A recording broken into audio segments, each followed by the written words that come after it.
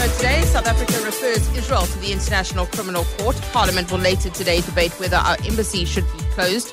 The Gauteng liquor traders say they did not agree to the halting of issuing of liquor licenses in the province. The Education MEC releases a report on the death of a Tupoza teenager. Can the rain gods save us in Eden Gardens? The Proteas crumble in the World Cup semi-final. And our book of the week is Global Africa. Profiles encourage creativity and cruelty. All of that over the next hour. 702. Let's walk the talk. Good afternoon. Welcome to the Midday Report on 702 and Cape Talk with me, Mandy Wiener. Sure, I have so much anxiety. I don't know if you feel like I feel right now, but it's been a very, very difficult hour also for Proteas fans. We have not done very well this morning. Temba Bavuma, the captain, who on his own admission said that he wasn't 100% fit, going out for a duck at Eden Gardens. At the moment, we are 44 for 4 after 14 overs. Australia have just been dominant. It is raining right now, so we can only hope that Queen Mojaji will save us, that the rain guards owe us one after our previous experience. So I'll keep you updated if they do come on. Remember, tomorrow is a reserve day, so it is possible that they could finish the match tomorrow. More rain is forecast for tomorrow. Remember that if the game does not end, then we do go through on our run rate. So we can only hope right now that it continues to rain. We'll keep you updated on that. Send me a WhatsApp voice note 072 702 1702 072 567 1567. Let me know what you think and how you are feeling watching the Proteas today. Well, let's start now with a developing story. President Cyril Ramaphosa has announced that South Africa has filed a referral to the International Criminal Court to investigate alleged war crimes committed by Israel in Gaza. He was speaking from the city of Doha in Qatar. He's there for a 2-day state visit. He's in the Middle East. At this stage, over 11,000 people have been killed in Gaza since Hamas launched that attack on Israel last month. These figures, of course, are according to the Hamas-run Palestinian Health Ministry. The death toll in Israel stands at approximately 1,400. The president saying there is a need for the whole world to rise and call for the Israeli government to cease fire and stop what is happening, and the ICC to investigate. Of course, legal measures need to be taken at a global level. That's verbatim what the president has been saying. In reaction, the South African Jewish Board of Deputies expressing its disappointment over the South African government's decision to refer Israel to the ICC. Now, later today, Parliament is going to be debating whether the Israeli embassy in South Africa should be closed, whether government should suspend all diplomatic relations with that country as well. Last week, the International Relations Minister, Naledi Pandor, saying government's position on the Middle East conflict in the House is clear. The Israeli ambassador has also been demarched over statements that he made, which have been met with disapproval by cabinet. We're going to speak first to the ANC, and then we'll speak to the South African Zionist Federation. First, let's go to the ANC NEC member, Alvin Boertes, who joins us now. Deputy Minister, I'm going to call you just for clarity, and good afternoon to you. You are speaking in your capacity as an ANC NEC member and not the Deputy Minister, correct? Yeah, absolutely correct, yes. And then, Deputy Minister, what is the ANC's position? You have put out a statement saying that you welcome the announcement by the President that government has put a referral through to the International Criminal Court. Yes, look, Mandy, thank you very much also for 702. I think, the ALC are affirmative in its support, on the statement made by President Ramaphosa that a decision has been taken that, the genocidal conduct of the State of Israel requires referral in accordance to state party referral encapsulated in Article 14 of the Rome Statute of the International Criminal Court, precisely, Mandy, because of the type of, war crimes that are being committed, the type of genocide, and ethnic cleansing that are taking place. You have seen, that there has been a targeted massacre directed, against hospitals. You have seen with the Al-Shifa Hospital in Gaza, and also the Al-Halhi Arab hospital that has been pertinently targeted, by the state of Israel. And though the hospitals, are not refugee centers for Hamas operatives, what you actually have there is critically ill and critically wounded children and women that were, at those hospitals. So their conduct requires the ICC scrutiny definitively, man. And to be clear, Deputy Minister, the ANC has still not condemned the actions of Hamas on October the 7th and has not made any comment about that.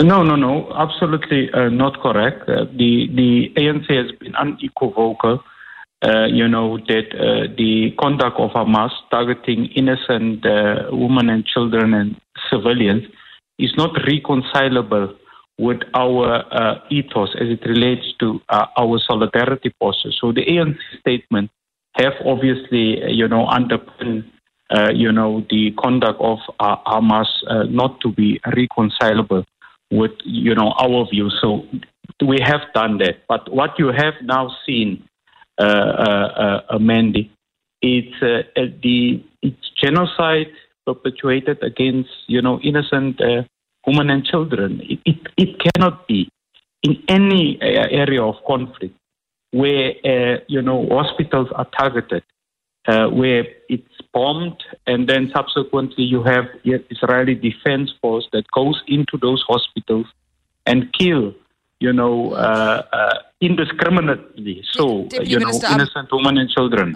There is also evidence that has emerged about the fact that Hamas is using these hospitals. I'm going to allow the South African Zionist Federation to respond to that, but I do want to ask you one last question on this. Are you not concerned, however, about the effect that these diplomatic actions that we're taking in South Africa could have an impact on trade relations with AGOA and also our standing in the international community? No, Mandy. Remember, our foreign policy is not premised on checkbook diplomacy. We have very limited trade with the state of Israel. AGOA is a trading instrument as it relates to United States of America and South Africa, amongst many other countries. But equally so, our foreign policy, especially on Ubuntu diplomacy, cannot at all times be premised on, issues about economic diplomacy. I know as we are speaking, the ANC, is going to encourage its parliamentary caucus this afternoon to support, the suspension of relations with the state of Israel. So that will be the mandate given to the parliamentary ANC caucus this afternoon in Parliament. Deputy Minister, thank you very much for your time. ANC NEC member, also the Deputy Minister of International Relations, Alvin Boertes, speaking to us there.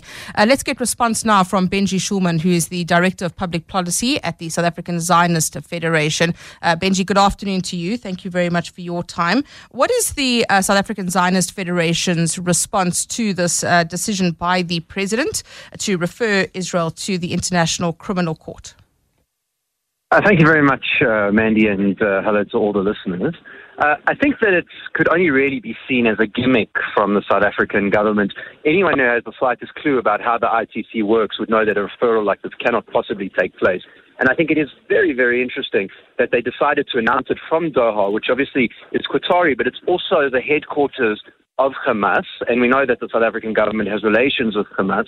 And so I think it's very symbolic that they've chosen to do it from Qatar. And the other thing is that we're very interested to see that the South African government has finally found all sorts of interest in the ITC after they refused to arrest Omar al-Bashir for coming to the country and then spoke about leaving. But when it's convenient for them to suddenly use it as an entity, then suddenly they're getting on board to make a referral, which according to international law, they can't actually make. I did ask the Deputy Minister the question. I'll ask you the same question about whether or not this may impact our international standing in terms of AGOA relations and the impact of that. Yes, I think that we have to be extremely careful here about where we look at in terms of trade relations. The U.S. Senate has already started to make noises about the fact that they're unhappy with our conduct with regards to Russia, and now also with regards to Iran and Hamas. Senator Tim Scott, who was up until a few days ago running to be the next Republican nominee, and is also the ranking head of the Africa Committee in the Senate, has said that he was very uncomfortable that we hosted AGOA.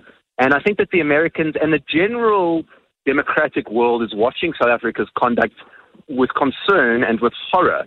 And I think that if we aren't careful as a South African population, that the South African population as a whole is going to pay the price for malpractice with regard to how our government is conducting its foreign policy.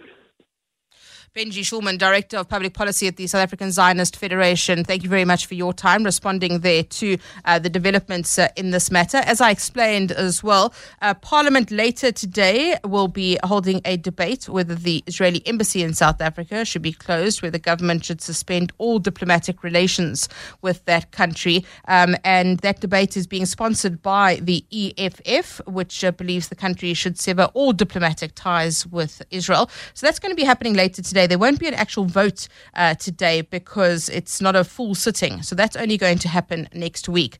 The other developing story that we are watching around this is on News 24, a breaking story in the last few minutes saying that the Gift of the Givers office head in Gaza has been killed in the ongoing conflict there. The Gift of the Givers announcing the organization's office head in Gaza, Ahmed Abbasi, and his brother were killed while returning from morning prayer today. Abbasi, a father of three, has been described as a gentle, warm human being. So Gift of the Givers confirming that. 702. Mandy Wiener. Weekdays, 12 to 1 p.m. So earlier this week, you would have heard a clip that we played of the Gauteng Premier, Panyaza Lesufi, in which he made some comments about liquor licenses. So he said at an event, and this was where liquor traders had been gathering at the Birchwood Hotel in Boksburg, and he said that government has halted the issuing of liquor licenses in an effort to help end the fight against drugs and the sale of illicit goods. Now, there's been a lot of reaction to this. Some of the discussion has been around taverns. Some of it has been around the actual issuing of liquor licenses. But have a listen to what Panyaza Lesufi said earlier this week. The government that I have the honor to lead, you have taken a clear decision that you can't continue to issue liquor licenses when we don't have the capacity of the people that are selling liquor to our children, because it starts there. We have stopped the issuing of liquor license in our country. To build capacity first. You can't just dish. When you don't have capacity to monitor, when you don't have capacity to ensure that those that are having these licenses are adhering to regulations and the conditions of those licenses. So we've convened a meeting with all liquor institutions. We've convened a meeting with all organizations within the liquor industry. The good thing that they applauded us to say this is the stand that you need, because it starts with alcohol. So that's what Panyaza Lesufi said earlier this week, and that sound is courtesy of ENCA. But there has been quite a bit of reaction to this from the Gauteng Liquor Traders Association, which says that it's taken notice of the utterances of the Premier, and they are not in support of this, saying that the halting of issuing liquor licenses, they're astonished by the assertion of the Premier. So what exactly is the position? Kaya Karai is the Gauteng Liquor Traders Association Deputy Spokesperson. Kaya, good afternoon to you. Thank you for your time. As far as the Gauteng Liquor Traders Association is concerned, has there been a decision to stop issuing liquor licenses in Gauteng? No, not that we know of. There has not been any decision, nor has there been any talks or bilateral engagements with regard to that fact. So what was your reaction as the Gauteng Liquor Traders Association when you saw what Panyaza and you heard what Panyaza Lesufi had to say? As the statement that you have read says, that we were very astonished because we didn't expect anything of that nature to be actually publicized before any bilateral engagements, because as you would know, we represent over 35,000 liquor traders. So such decisions must taken good deliberations with other organs of state and making sure that we represent our constituencies well. So we wouldn't take such a decision without our constituencies knowing what is happening. So we were as shocked, but what was even more shocking is the fact that we were, in lack of a better word, put in the same light as drugs, meaning that we were the gateway drug. We just felt that one, we can never make any link with regards to that, because liquor is an industry that is regulated. We are trading with the Liquor Act of 2003. We are tax and law-abiding citizens. And the assertions of us being a gateway drug, we feel was very unfair for us. And it really hurt a lot of us in the industry. That is why we started getting phone calls yesterday to say, what is the response? Well, what is the Premier referring to when he says that he's had bilateral engagements with people in the industry? And we knew very well that there were no engagements with us. That is why we had to take out the statement to say that we distance ourselves from the assertions of the Premier. What are the implications of this? What happens if the liquor board or the liquor trade? What happens if the liquor board stops issuing licenses? What are the implications of that? The implications of that obviously have got to do with growth. There will not be any growth in the industry. There won't be any job creation because, as I've stated, there are already 35,000 licenses that are issued around. But when you look at in terms of employment, you can triple the number because each liquor trader employs no less than 2 people. So if licenses have got to be halted or stopped from being issued out, even when people are eligible to receive those licenses, can you imagine what would that do to the economy? So that is the number one issue that we are very concerned about. Secondly, it will be speaking against the Township Economic Development Act because the Township Development Act speaks very loudly with regards to licensing of all businesses in the township because township are supposed to be growing as we're going along because a lot of people in townships are now reverting or resorting to self-employment because there's no more jobs that they can go to. So if licenses have got to be halted by Liquor Board, the TIDA Act, the TIDA will not be working for the township. And what would also Liquor Board will have to explain to us is the Promotion of Administrative Justice Act, which says that within 90 days, all organs of state must have completed with any application, meaning if you put in your application in 90 days, you must have received it. So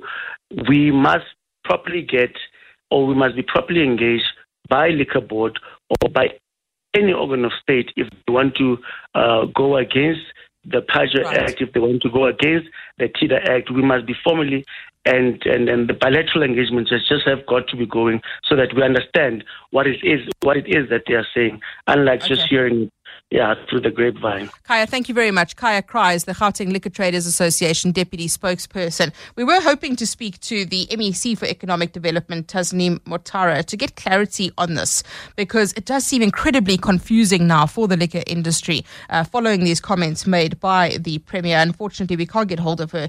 We'll keep trying. But the implications of this are, of course, significant and it just seems confusing at this point. WhatsApp Mandy on 072 702 1702. Hi Mandy. I'm not entirely sure if halting the sale of liquor licenses is necessarily a bad thing. I'm in the Western Cape and I think I drove through Laingsburg many years ago, and Laingsburg's a tiny little town and they had something like 11 liquor stores. I mean, that's ridiculous. For anybody that's trying to fight alcoholism, it's virtually impossible. I know this is a harsh take, really harsh take, but liquor is a drug, and people who sell it, they're not drug dealers. And people go, but the alcohol industry employs lots of people. Drug dealers employ people too. Thank you very much for that view. Look, I think it is an argument that can be had on both sides. The Premier is saying that they want to halt liquor licenses. He says that the sale of alcohol is a gateway to drugs and illicit goods. The Liquor Traders Association saying that they hold a different view. And they're saying that they will endeavour to engage the Premier and the Gauteng government. They're saying the sale of liquor is a legal and lawful trade under the current law in this country. So there's two sides to this. I imagine that there are knock-on effects economically, of course, but then there are also social knock-on effects as well. So thank you for your response. 12:30, time for Eyewitness News headlines. WhatsApp Mandy on 072 702 1702. I'm not sure, Mandy, why the township economy is only based on alcohol. When you go to township, it is just too bad. Every corner there's a tavern all over. It's noisy. At some stage, it needs to be controlled. Good morning, team. What can I say about the cricket? If only we bat according to our strengths. Can someone please tell Themba Bavuma and the selectors he is not an opening batsman? And then also, can we please let the players play who are really committed to wanting to play, really? I mean, it's a joke now. I actually wish that we don't even progress further than the semi-finals, which we are already doing so dismal in. Okay, so the choker tag works for us like wholeheartedly, because it will be a sheer embarrassment if we ever get through or whatever to face India. So sad. If only we could choose better and proper players. Thanks, bye. Good afternoon, Mandy. Please, Mandy, don't update us if the play resumes. Unless if it keeps on raining. Yeah, you can update us about that. We don't want to hear those bad news. So I'm just begging, don't update us. Thank you. Jabulani from Wadville in Benoni. Jabulani, it's 56 for 4. At least we haven't lost another wicket. Listen, the coach was saying yesterday that Themba Bavuma is the best performing batsman in the Proteas squad this year on average. So if you look at the whole year and the performance, Themba Bavuma is the best performing batsman, which is very interesting. I didn't realize that, right? Unfortunately, he did admit today, he said, I'm not 100% fit. So should we have played him? It's different in cricket to rugby. Of course, the captain in cricket makes a huge amount of decisions when it comes to field placements and strategy. The Springboks have this policy that if you can't train on a Monday, you're not eligible for the squad on a Saturday. And we saw that happening in the final of the World Cup, where a player wasn't able to play in the final because he wasn't fit on the Monday. So there are questions there as well. On the WhatsApp line, hi Mandy, if they stop licenses, there will be more illegal sale of liquor, just like illegal shebeens. Regards, Kishore from Actonville. And we saw this during the COVID lockdown, right? We saw that when we banned alcohol and cigarette sales, that there was a flourishing illicit market. So would that not just happen in Gauteng if they stopped issuing liquor licenses? 702, the Midday Report, Monday to Friday. 12 to 1 p.m. The Gauteng Education MEC, Matume Chilwane, today visiting the Kile Primary School in Thokoza to present the findings of an investigative report around the circumstances surrounding the death of Sibusiso Mbata, so releasing those findings today. And the story does contain quite graphic details, so if you are concerned, if you are sensitive, just be aware of that. Sibusiso Mbata, a 12-year-old, he was in grade 6 at Kile Primary School. He died by suicide a few weeks ago, and his mother has spoken out about this. This was after a teacher allegedly told him he had gay tendencies and to leave them outside the school gate. So there was an investigation into this. Steve Mabona is the Gauteng Education spokesperson, and he joins us now. Steve, good afternoon to you. Thank you for your time. The MEC releasing a report. Have you now made public those findings? Yes, good afternoon, Mandy, and to all our listeners.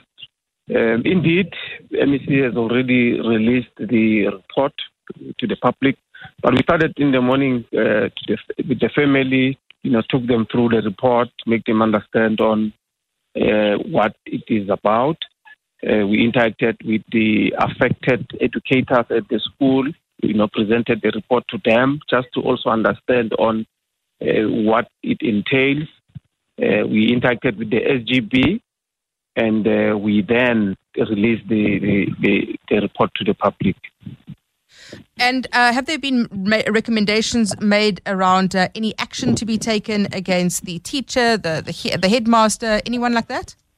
Yes, indeed. The recommendation is that the principal must, to a certain extent, be taken for the disciplinary process for non-adherence with our policies on how the matter was handled from when he became aware of it.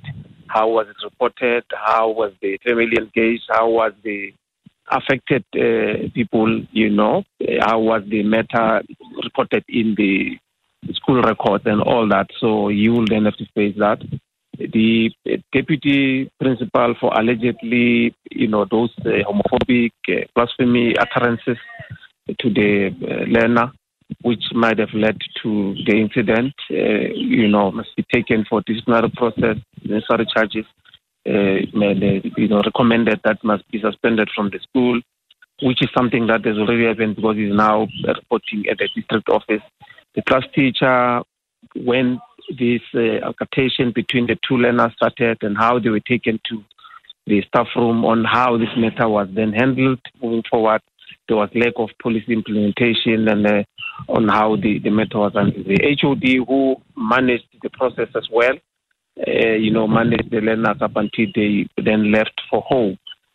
All, those educators then need to be taken through a disciplinary process, which will then unfold, and they will hear on how it will be managed. Steve, thank you very much. Steve Mabona, the Gauteng education spokesperson, giving us an update there on this report that has now been made public regarding Sibusiso Mbata. Mandy is on Twitter at Mandy Wiener. Well, let's get a quick update now on the Senzo Miwa trial still underway. Khomotso Modise, EWN reporter there for us. Khomotso, good afternoon to you. What's happening in court today? Good afternoon, Mandy. So Sergeant Busmuzi Mokhane back on the witness stand. I think it's been, over 2 weeks now of him testifying, and his testimony has really been elongated by the introduction of vehicle tracking evidence that the court has been dealing with for most of this week. We've been seeing Sergeant Mokhane really go through that data and giving accounts at specific points that are pointed out either by the state or the defense about why he stopped at certain points, why he had extended stops sometimes. Yesterday we heard from courts actually that he had been circling the Alberton and Germiston area for at least about 4 to 5 hours. And he was questioned and asked about that. And he said he was experiencing car problems. And that's why he was moving from the local garage to another spot in Germiston and back and forth. Of course, the defense is not buying that. They're insisting this is when he was assaulting or witnessing the assault and torture of Bongani Ntanzi. Today, however, he has been testifying on the remnants really of the evidence that the state gave to the defense yesterday. You will remember that it was a couple of days, or the escort of Bongani Ntanzi happened over a couple of days, and so all of that data has been brought before the court.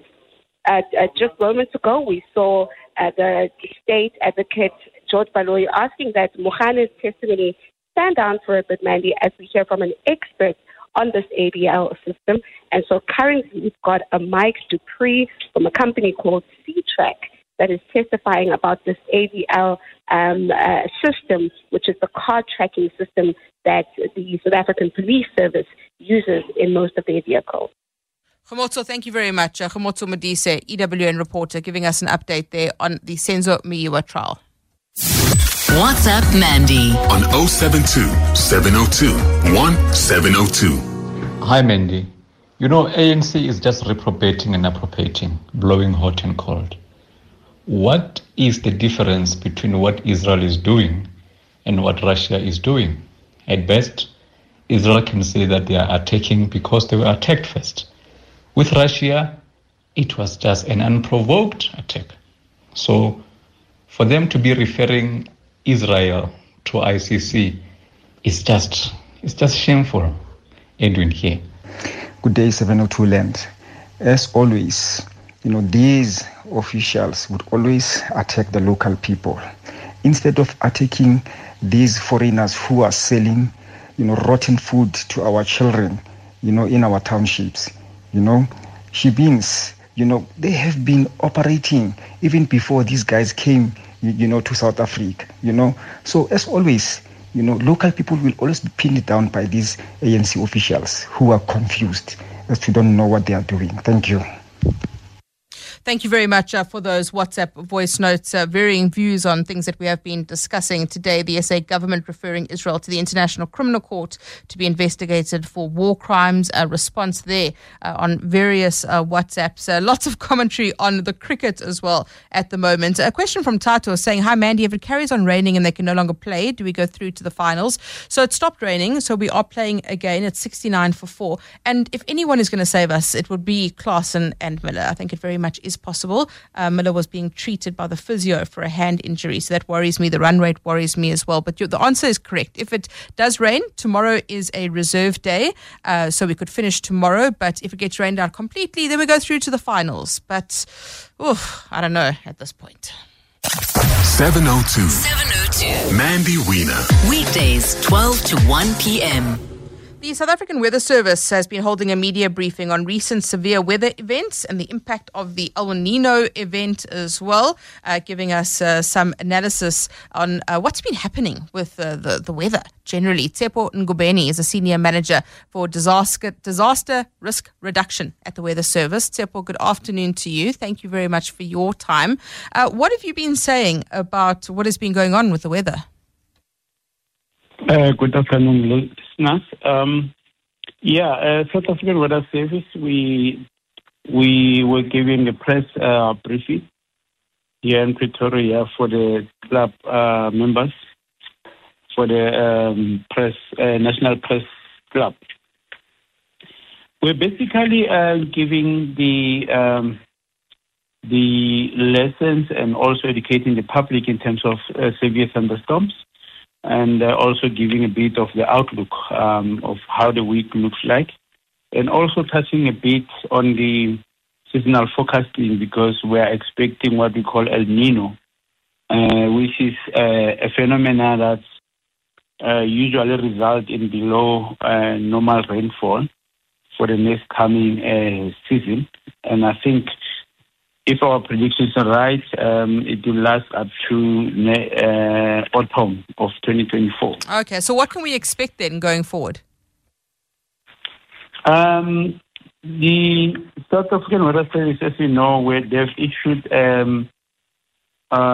yesterday afternoon, they've issued a yellow level 2 warning for severe thunderstorms for the parts of Northern Cape, extreme southwestern parts of Northwest, and extreme northwest of the Free State, as well as southern KwaZulu-Natal. And this warning will remain until tonight. We've also issued the yellow level 1 warning for severe thunderstorms with damaging winds and hail, which are expected over northern and eastern part of Eastern Cape. And on Friday and Saturday, we also expect showers and thunder showers over central interior, extending to the southeastern part of the country. Tsepo, thank you so much. Tsepo Ngobeni, Senior Manager for Disaster Risk Reduction at the SA Weather Service. They're having a briefing today about the El Nino events and severe weather events. 702 and Cape Talk. Book of the Week. Every Thursday on the Midday Report, we speak to the author of a local non-fiction book. And the book this week is called Global Africa, Profiles in Courage, Creativity and Cruelty. It's from the Center for Advancement of Scholarship Senior Researcher, Fellow Professor Adekia Adebajo. And this book it's 100 essays. It's written over the last 3 post-apartheid decades. It gives profiles of Pan-African figures, mostly from Africa and from its diaspora in the Americas, Europe and the Caribbean. So a pleasure to welcome to the show today Professor Adekia Adebajo. Prof, good afternoon to you and congratulations on this important book. Thank you very much. So I'm not sure I've done an excellent job at explaining truly what this book is about. So what was your intention when you looked at these various essays that profiles these individuals? Thank you. So what I did was I basically divided them up into 8 main sections. So I look at historical figures, political figures, technocrats, activists, writers, public intellectual, musical and film artists, and sporting figures. And I guess the overarching theme that holds it together is this idea of global Africa as both geography and movement. In terms of geography, as you noted earlier, it's dealing with Africa and its diasporas in North America, South America, Europe, and also the Caribbean, of course. And in terms of movement, it looks at the civil society activists in the diaspora who, since the 18th century, and then through 5 Pan-African conferences between 1919 and 1945, basically pushed for the liberation of Africa. So the book is, in a way, looking at the efforts over 5 centuries, if you like, to unite Africa politically, culturally, and economically. And in what ways do these life stories, these profiles of these individuals serve as a powerful antidote to persisting stereotypes in the Western imagination? Well, you have figures whom maybe not everybody is familiar with, who have fought very actively for Africa's independence. So they're very well-known figures like Albert Lutuli and Nelson Mandela, who were Nobel Peace Laureates. But you also have technocrats, people like Boutros Boutros-Ghali and Kofi Annan, who were the 2 African UN Secretaries General. Martin Luther King, of course, is very well known for his civil rights activism, along with John Lewis. And maybe there are figures that are less well known, like Wangari Maathai, who won the Nobel Peace Prize in 2004 for her environmental activism, and Denis Mukwege, who is the Congolese doctor who has been treating sexual violence in the Eastern Congo. So it's really looking at the broad gamut of Africa's heroes and heroines, if you like. And I also look at writers like Toni Morrison and Bell Hooks, and sports figures with whom people may be more familiar, like Muhammad Ali and Pele, and more recent sports figures. But it's not just about looking at the good. I also look at autocrats like Mobutu Sese Seko and Idi Amin and Daniel Arap Moi as tyrants as well. So it tries to provide a kind of understanding and broad diversity of the splendid tapestry of African life and that of its diaspora. You answered the question I was about to ask you about some of the negatives as well, that there are recurring patterns, but there are also contrasting narratives, as you say, portrayed through political leaders like Robert Mugabe, but also like our former president, Jacob Zuma, Barack Obama, Margaret Thatcher. So there are contrasting narratives as well. Yes. Absolutely.